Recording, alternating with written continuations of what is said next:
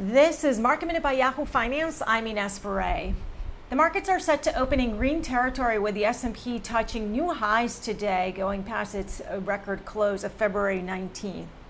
Cisco reported its quarterly results, posting its first annual revenue decline in 3 years as corporate customers shifted their spending priorities during COVID-19. Cisco's CFO, Kelly Kramer, is retiring. This was announced during the earnings call. Kramer has been CFO since 2015. She will stay on until a successor is found. But Cisco is going through cost-cutting pain ahead as it will go through a $1 billion cost-cutting plan over the next few quarters. It plans to offer early retirement to some employees. Tapestry, the owner of Coach and Kate Spade, posted a narrower than expected loss of 25 cents a share. Revenue came in above estimates, and e-commerce sales helped offset the impact of the temporarily closed stores. For more Market Minute news, head to yahoofinance.com.